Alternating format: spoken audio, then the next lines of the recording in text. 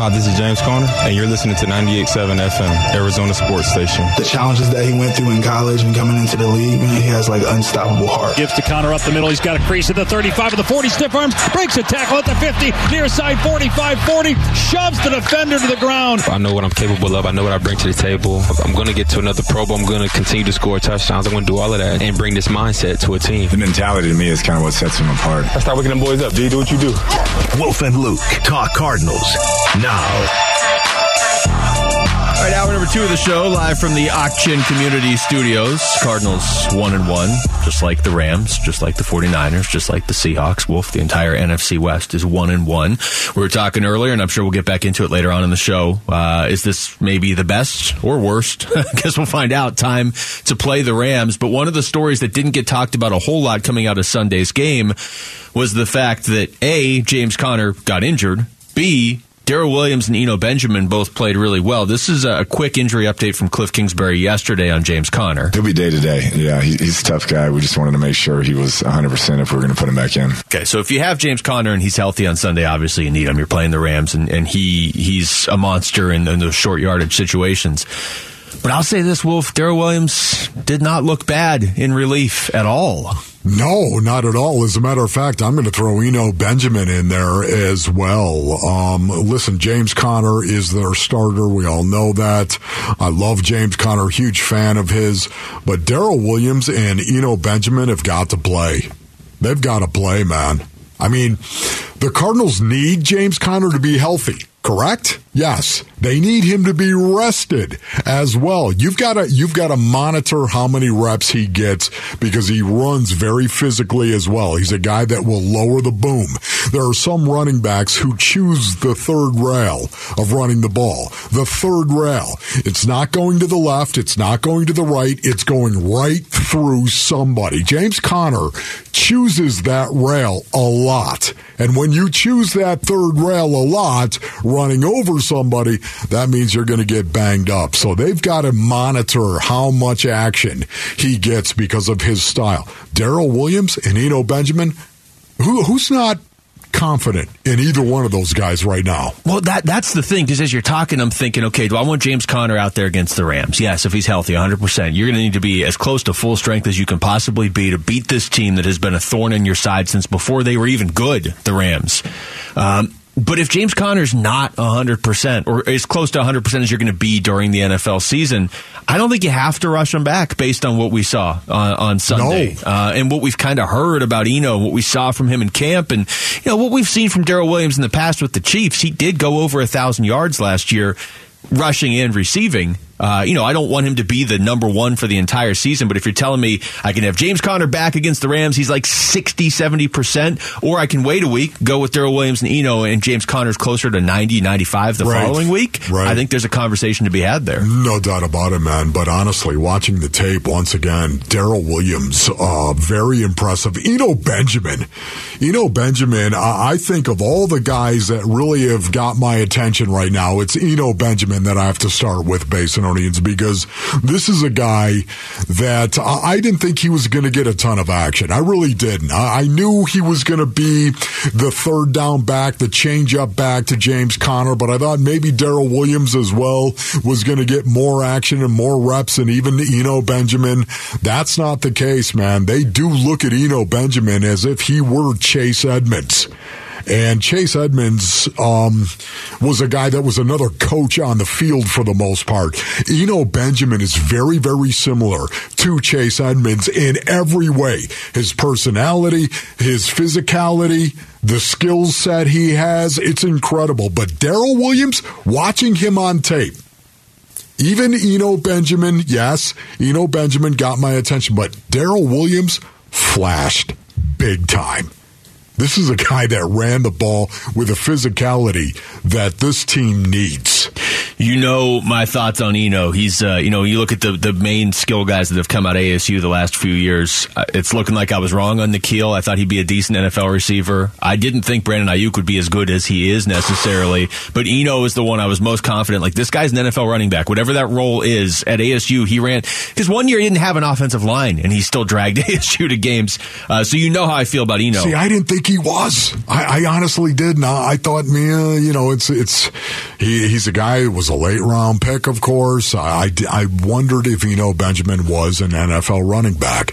I don't wonder that anymore based on him. There's no way. But on top of all that, Darrel Williams is really the one that stood out to me on Sunday. And that's funny because he's been in this league and he's already proven it in this league. As much as we all like Eno, he is still proving it in this league. Darrel Williams has had success in this league at the highest level with the Chiefs, but he was the one that really stood out to me in the second half as far as running the ball. No, you're right about that, and for good reason. But I will tell you that James Conner, his backup is Darrel Williams.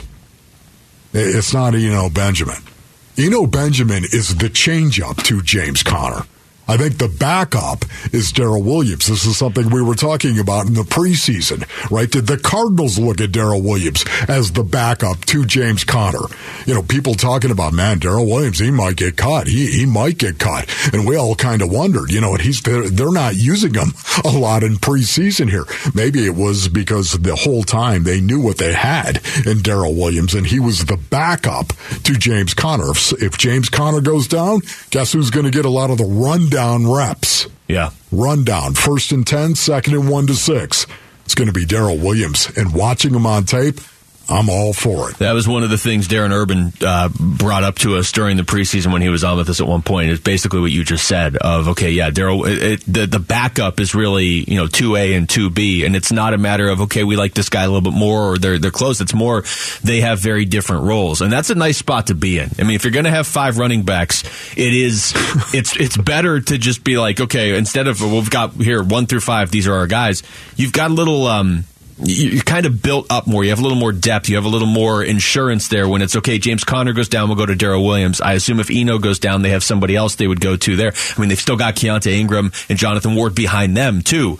James Conner doesn't sound like his injury is he might be back this week. He absolutely might be back this week. But if he isn't for a week or two, I feel a lot better about the backups than we did a year ago at this time. Yeah, it's amazing. I was watching the tape, and there was one play, Darrel Williams on that touchdown, the Darrel Williams touchdown that made it 23-13 Raiders at that point in time. It was awesome. I got to tell you, Luke, he ran right over Jayon Brown. He got hit at the line of scrimmage, then dropped his butt and drove the legs, and Brown had absolutely no response. Brown got hurt and butt hurt on the same play by Darrel Williams. Never a good combination. Never a good combination.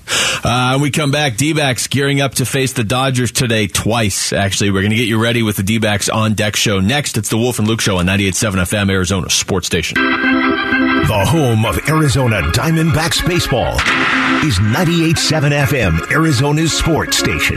We're checking in on the D-backs as they warm up for the game's first pitch. D-backs On Deck, brought to you by 72 Sold. Get thousands more on your home with no inconvenience. Visit 72sold.com. And by Sonic. This is how we Sonic. Stop by your nearest location today for the Sonic Chop House Cheeseburger. For a limited time, only at Sonic.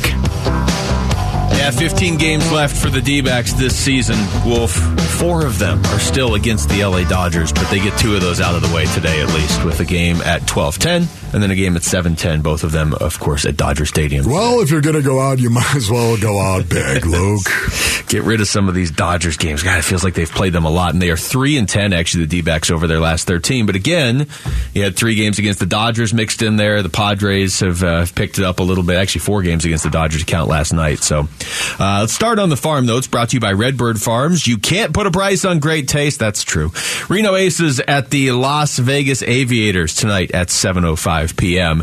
The pitching matchup for D-backs Dodgers, and we're just going to focus on this afternoon game that's coming up here in less than an hour. Pitching matchup is brought to you by Native Interiors. Your floors your way. Text floors to 620-620 for more info. For the D-backs, it'll be Zach Davies. For the Dodgers, it'll be Michael Grove. So Michael Grove has only started 3 games in his career, and this is actually going to be his 4th start and his 5th Major League appearance. So maybe there is a young pitcher, although Dodgers' young pitchers always seem to be good instantly, but there's one maybe the D-backs could get to. Well, it's interesting because, again, that is the key to this game, I think, for the most part. The Diamondbacks have really struggled. 4 games, and they've scored 6 runs. Now, once again, the competition that they've faced has been stout, but they've scored 6 runs in 4 games. They got to get it going. They got to get the bats going. If they have any chance whatsoever, they got to jump on Grove. Yeah, and like you said, this might be a chance to do that. This will be his 4th start. His last game was against the D-backs, and the D-backs won that game. So, I mean, you know how many times the D-backs have beaten the Dodgers this year. It's not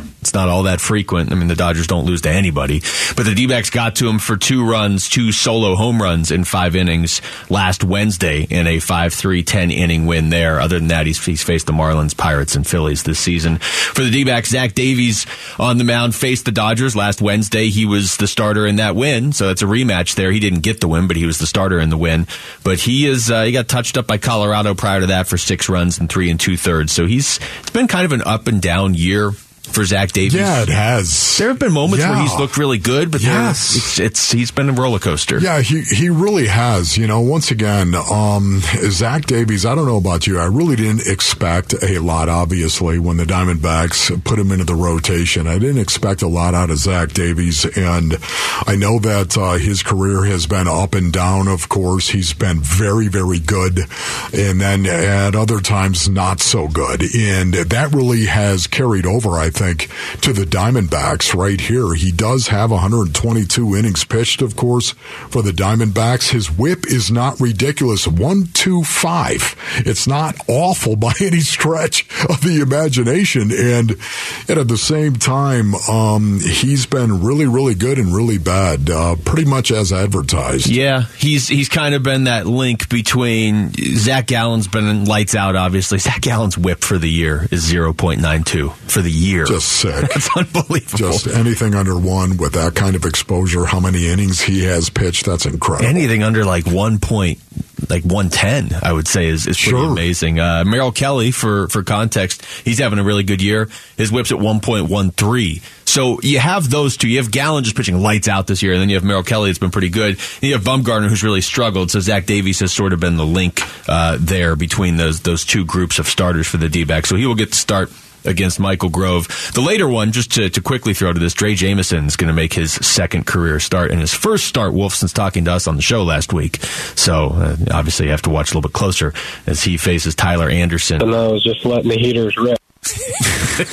we know what his game plan is going to be tonight. Letting the heaters rip. Yeah, once again, Dre Jameson, he's got all of our attention right now. This is a young guy that has his own scoreless inning streak going at 7 right now. Never given up a run. It was awesome. It was great to see him, and I want to see what he does. How do you follow it up? It's one thing to come in and make a splash in your first start, and that's what he did. No doubt about it. 7 innings pitched, did not give up a run. 2 hits?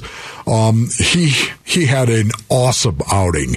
What a great debut for Jameson. I want to see what happens when you take the ball again, right? Because now all of a sudden there's a little tape that is out there. It's a small sample size. It's 7 innings, of course. But what do you do now? Are you as jacked up? Are you as locked in as you were to make your major league debut? We're going to see. But to me, anytime there's a young guy trying to make his way, I'm fascinated. It's must-see and must-hear stuff. Well, especially because not only is there a little bit of tape now on him at the major league level, but you're pitching in Dodger Stadium, too. So if you go out there, if he goes out there and pitches well again tonight, that's encouraging. The 4-10 in their last 10 for the D-backs, but 2 of the 4 wins were Ryan Nelson going 7 shutout against the Padres back on September 5th, and then his roommate, Dre Jameson, going 7 shutout innings against the Padres in his last start. All right, let's get to the keys to the game. Listen, man, I need you to be the key master. I am the key master.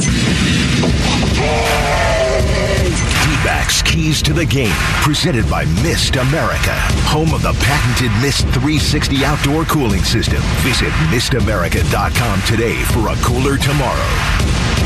Well, if I think you hit the nail on the head, you got to get to Michael Grove for some runs. The only other guy in the Dodgers you can get to is Craig Kimbrell, who, by the way, you want to talk about a roller coaster ride. And we saw it again in the ninth inning last night. He came out, promptly loaded the bases, and nearly the D-backs almost came back if that hard hit ball wasn't right at a fielder in the ninth inning. But Grove's a guy, if you look at the D-backs, if you look at their hitting stats over like the last 2 weeks, pretty good. Jake McCarthy, really good. Corbin Carroll, really good. You go last week, though, just the last 7 days, they have struggled across the board. No, they have, and that's one of the reasons why I said, the key to the game, there's no doubt about it, it's going to be the Diamondbacks being able to generate some kind of run. You know what I want to say? I want to see them get back to trying to really manufacture some runs. Get back to that right there, and this might be the future, right? I think we'd all say that this is going to be the future for the Diamondbacks, and I think these guys, I want to see them get back to what it was that had us electrified, watching Jake McCarthy and watching Corbin Carroll and Alec Thomas, watching these guys go about their business. I want to see them get back to playing some small ball once again. To that end, Jake McCarthy has the only stolen base this team has in the last week. And this is a team with blazing speed. Yes. They have one stolen base in a week. Yes, that's exactly what I'm talking about. Again, 6 runs in 4 games. They got to do a better job of trying to manufacture runs. Faced Kershaw last night, faced Blake Snell the other day, 2 of the better pitchers in the National League. But you're right. I mean, this is one of your strengths. Let's see these guys run again. Let's hit the MLB standings. They are driven by Trucks Only, the Valley's #1 independent dealer and home of the lifetime engine warranty. Well, Wolf, the good news for you, as we started this season, we found out you just want to finish at least ahead of the Colorado Rockies. Yes. They're 4 games ahead of the Colorado Rockies. Yeah, how about that? Taste it. Take that, Taste it, Colorado. Seriously, with the Rockies. They've officially been eliminated from the playoffs. The D-backs have not yet officially been eliminated. D-backs 68-79 on the year, 4 games ahead of the Rockies, 2 games back of the Giants. 12 games back of the Padres, who are the second wild card team right now. And as far as schedule for what's left, Wolf, like I said, just 15 games. 2 of them are today. The season's going to wrap up here pretty quick. You got the Dodgers again tomorrow and Thursday.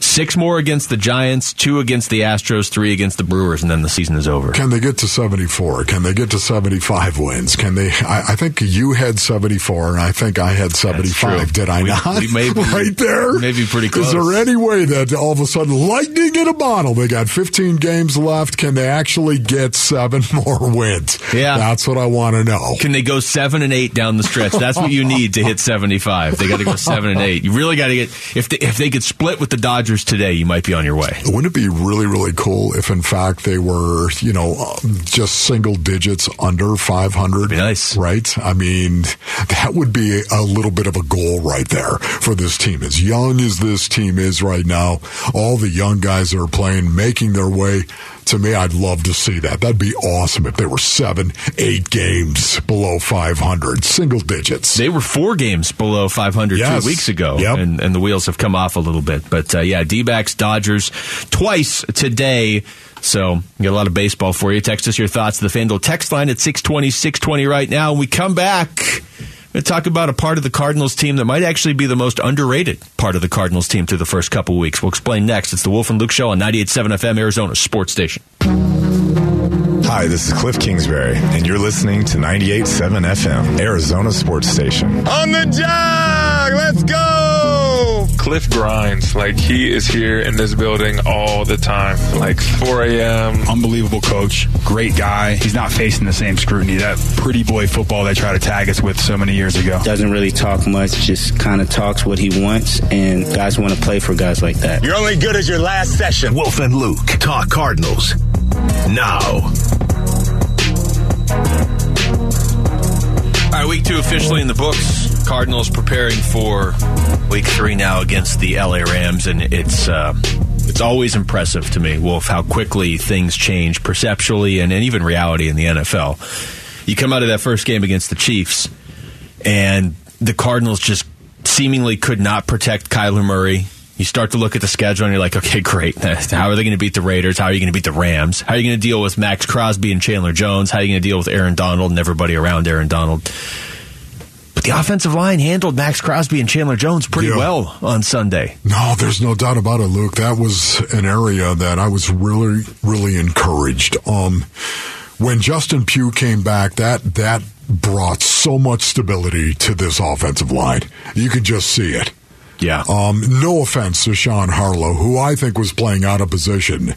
He was playing guard when he really is a center, in my opinion. And suddenly there you have Justin Pugh in at left guard, and it just changed everything. The dynamic, the communication, I think, improved. And not only that, just the interior offensive line play improved. The pocket was much more stout.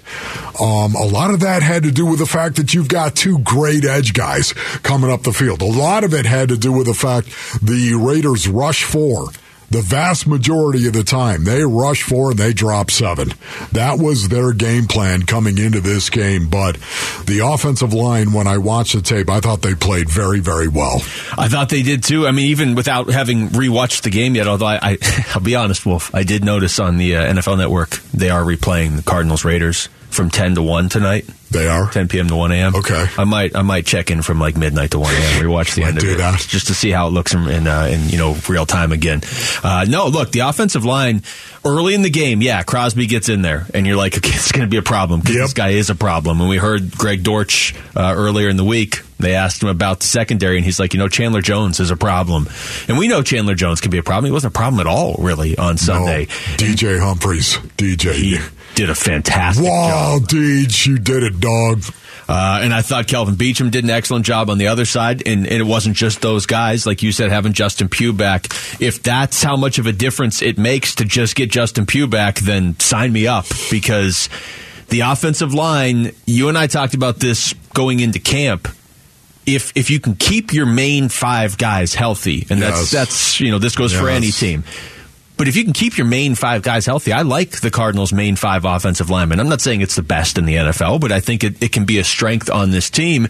And on Sunday, Wolf, they played 100% of the snaps except DJ Humphries missed 1 when he went down for a second. Yeah. That was it. What's that? Yeah, no, I know. That's, to me, though, once again, it was the game plan overall, Basin Orleans, that really helped this team offensively, especially in that second half. You had to slow down the edges. This was something we were talking about all week.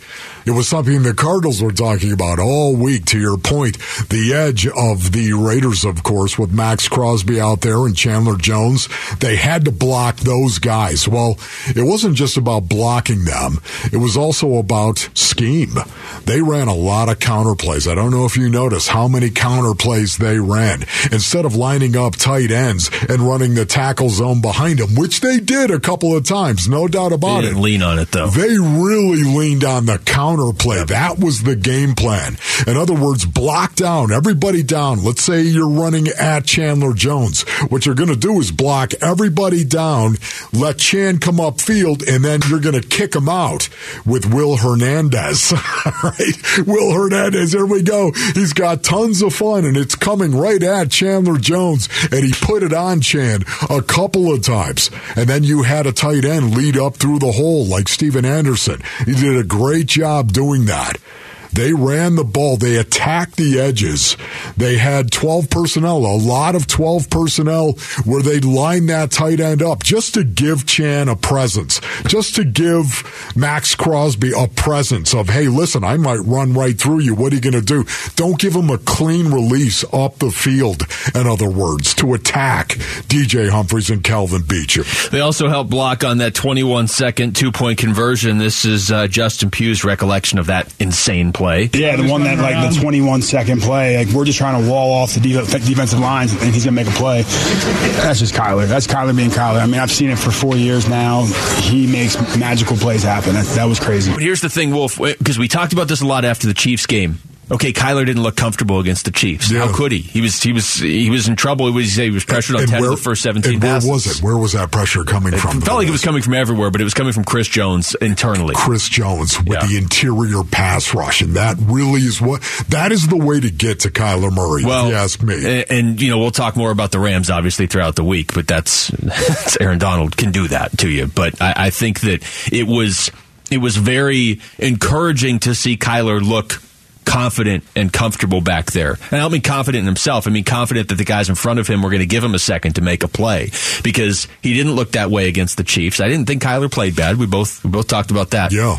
He absolutely played bad against the Rams in the playoff game last year, but he had no real protection there either. So it was good that there was no residual effect, right? Where even if the offensive line goes out there and blocks well against the Raiders, Kyler's skittish because he doesn't know that he can trust his guys. He looked like he trusted his guys right out of the gate, even with the early Max Crosby sack. Yeah, no, there's no doubt. And again, going into this, and we talked about this as well, the interior pocket, it had to be sound. It had to be strong. It's this way for every quarterback. When you stop and think about it, the quickest way to get to a quarterback and to get into his head is to attack him in the A-gaps, to totally get up the field and get penetration. You know, it's called a pocket for a reason. You've got edge rushers coming upfield, of course. You've got to have a sound, stable pocket. And, man, week one, there was not a sound, stable pocket for Kyler Murray. And yesterday, on Sunday, there was. I'm watching the replay. That was the difference in the game. I'm watching the replay of the that last 2-point conversion, the one that when we talked to Cliff yesterday, he said as a former quarterback, that's the one that was more impressive to him, even than the 21-second run, was the Kyler's ability to throw. And it was the one you and I talked about, if that's the play Kyler, if you're a critic, you don't think he can make, right? To throw over the middle in a position like that. I'm watching the replay right now, and he's standing in the pocket, and nobody is getting by Rodney Hudson or Justin Pugh or Kelvin Beachum. And the Raiders, like you said, are only rushing 4 on the play. Yeah. It's from the 7-yard line, obviously, but I mean, they're not even close to him. He's just standing right in there, throwing right over the middle. Yeah, and that to me, again, was the reason why I said that. That was the most encouraging play that I think happened, and it was because of Kyler Murray and the fact he was in the pocket when he threw that ball. Man, that is where he's got to continue to develop his game, and he certainly took a big step in doing that against the Raiders. All right, we come back. Trey Lance is done for the year. He's had a rough start to his career, and that alters things in the NFC West as well. We'll explain next. It's the Wolf and Luke Show on 98.7 FM, Arizona's sports station. Wolf and Luke Middays, 98.7 FM, Arizona's sports station. I remember syrup sandwiches and crime allowances, finessing on them with some counterfeits, but now I'm counting this Parmesan with my accountant lives in fact. All right, Wolf, I think we all kind of thought when the 49ers brought Jimmy G back, we're going to see him at some point this season. Now, I thought, honestly, it was going to get to the point where they made it look like, hey, Trey Lance a little busted up here. He's going to sit for a week, and we're going to see what Jimmy G can do. Obviously, that's not the case. Trey Lance, horrible luck, is done for the year. And, the 49ers, it almost doesn't feel right that they get to just go to Jimmy G now with how much they basically tried to throw him away in the offseason. They should have to go to Nate Sudfeld, quite honestly. That was the guy they gave $2 million to because they didn't want Jimmy G around the team. But Jimmy G's back, and with all due respect to Trey Lance, we just haven't seen it yet because he hasn't been on the field much. I think the 49ers have a better chance to go deeper in the playoffs at this exact moment because you at least know what you have with Jimmy G. Even if he's not ever going to be great. He really is just above average, but we know he can have success with the 49ers because he's done it pretty extensively for 2 years. First of all, let me just say right now, I feel very badly for Trey Lance. Yeah, I do too. I really do. It's not his fault. He got thrown into this. Exactly right. It's not his fault that the San Francisco 49ers traded 3 first-round picks to move up to number 3. It's not his fault that they did that and moved up to get him. And they don't even really let him throw. They just have him run all the time. Yeah, okay. It's still, why do you think that is? Well, but that's what I'm saying. Right? I mean, if you're going to trade all that up to get the guy and you're going to make him the starter and you don't trust him to throw, well, and he gets guess what? running. They found out. Okay, that's the problem. Yeah. They found out, of course, in year 2 that oh my goodness, this may not go the way that we thought. He is not seeing the field. He's not reading coverage. He's not going through his progression correctly. We're in trouble. And he's not very accurate as well. So now all of a sudden, you've got Jimmy G. And listen, ladies and gentlemen, I've said this over and over again, but it was so clear, it was so evident. You knew this was coming when they moved on Jimmy G, when they told Jimmy G, I don't want you to show up at all at minicamp. Don't even show up. We know Jimmy G was gone. And the reason why they didn't want him to show up is because everybody on that team was going to be looking at Jimmy G right in front of them saying, that's our quarterback. This guy is not as good as that guy is. They didn't want that, and I get that. And you know who knows that better than anybody else? John Lynch, who happens to be the general manager for the 49ers. Why would John Lynch not want that happening? Because he knows what players think and that players talk. And suddenly there's Jimmy G, who's the best quarterback on the roster, and yet you don't invite him to minicamp. It just, something doesn't feel right. And I know it's not, it's bad luck that this happened to Trey Lance, but it just feels like the 49ers get, not that they wanted Trey Lance hurt, but it seems like over the last couple weeks they have decided, like you're saying, Jimmy G gives us a better chance to win. What are we going to do? This is awkward. They kind of get off the hook. They get saved the embarrassment because Trey Lance is hurt. And like you said, he didn't do anything wrong. Right. It's not his fault. None of this is his fault. Trey Lance doesn't do anything wrong. He ends up being the one that gets hurt. And the 49ers just get to roll out there with Jimmy G again. Yeah. And they're probably going to have a lot of success this year. And guess what? They're going to be a better team because of it. They did waste a bunch of picks moving up. But that's the scary thing, because right now I look at their roster, and we all know that offensively and defensively, the 49ers have built a very good roster, one of the better rosters in the league. The problem was Trey Lance. They had an unproven quarterback. How could you look at the 49ers and think they're going to be a top 10 team in the NFL when they've got a huge question mark at quarterback? Remember all the preseason analysis that was going on and loving the 49ers? How? No, that's a great question. I will say Vegas didn't necessarily love the 49ers, and now they do. Now that Jimmy G is now they do with Jimmy G. Look, the roster is fantastic that they've built. How do you bring that roster out? You go ahead and you bring in a Jimmy G, who is a qualified quarterback. I think when Jimmy G was Brady's backup in New England, he was very overrated because people just assumed, hey, he's learning from Tom Brady. He's going to be amazing. But to a certain extent, he's been underrated since then. We have seen the 49ers make it to the Super Bowl with him. And we've seen the 49ers come within one Jaquiski Tart dropped interception, for making it to the Super Bowl again last year with Jimmy G. Now, here's Dan Orlovsky yesterday talking about a quarterback that isn't named Matthew Stafford. You know who this 49ers team is with Jimmy Garoppolo. They're good, but they're not championship caliber. This is not the same defense that they've had in the years past. The reason they got Trey Lance or went to go get Trey Lance and gave him the job because they wanted more and better out of their quarterback position.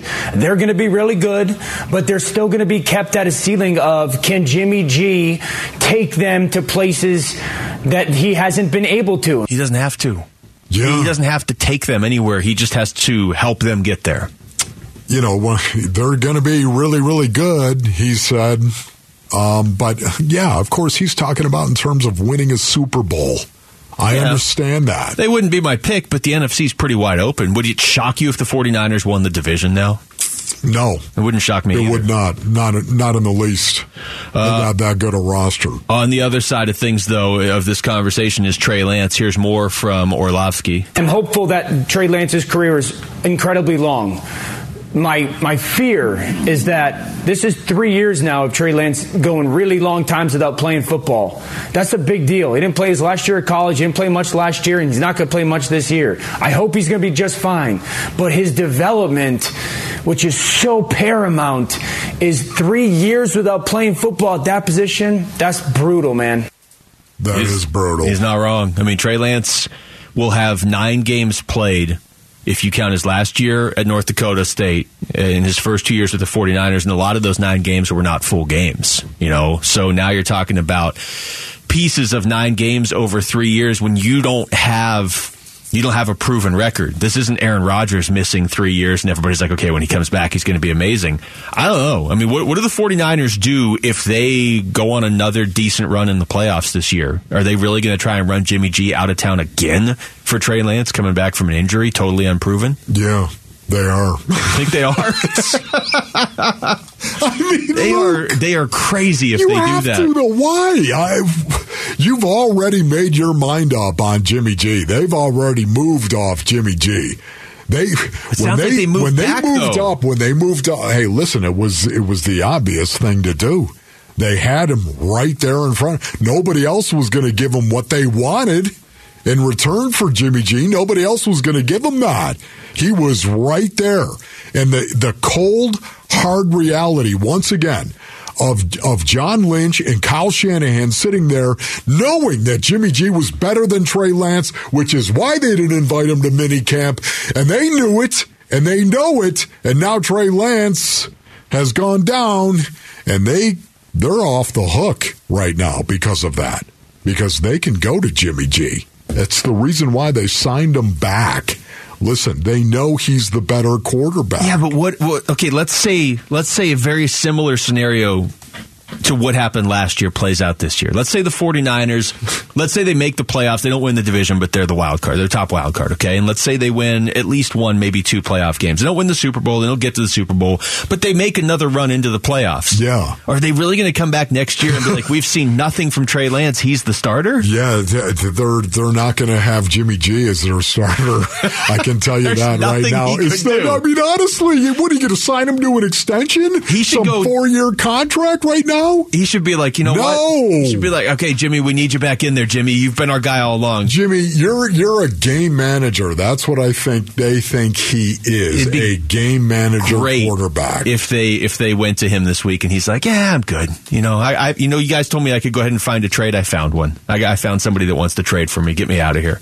How great would that be? I mean, he's never going to do it. He's a starting quarterback on a Super Bowl caliber roster. But it would just be funny with the way that they have handled this. If he's like, you know what? I don't want to play for you guys. You already told me you don't like me. I think they think Jimmy G is good enough to get him to the playoffs. I don't think they think Jimmy G is good enough to win a Super Bowl. They might be right. They shouldn't get to have him to fall back on now. Look at other teams around the league. When they lose players, they don't have anybody to fall back on. Dallas loses Dak. I guess Cooper Rush won, so I should never question him again. But most teams, when they lose their starting quarterback, don't have a Jimmy G to fall back on. And the one team that has made it abundantly clear they don't want him is the 49ers, and they get him to potentially rescue them now. It's incredible. We come back, all of the top stories of the day. Wolfing Down Your Lunch is next. It's the Wolf and Luke Show on 98.7 FM, Arizona Sports Station.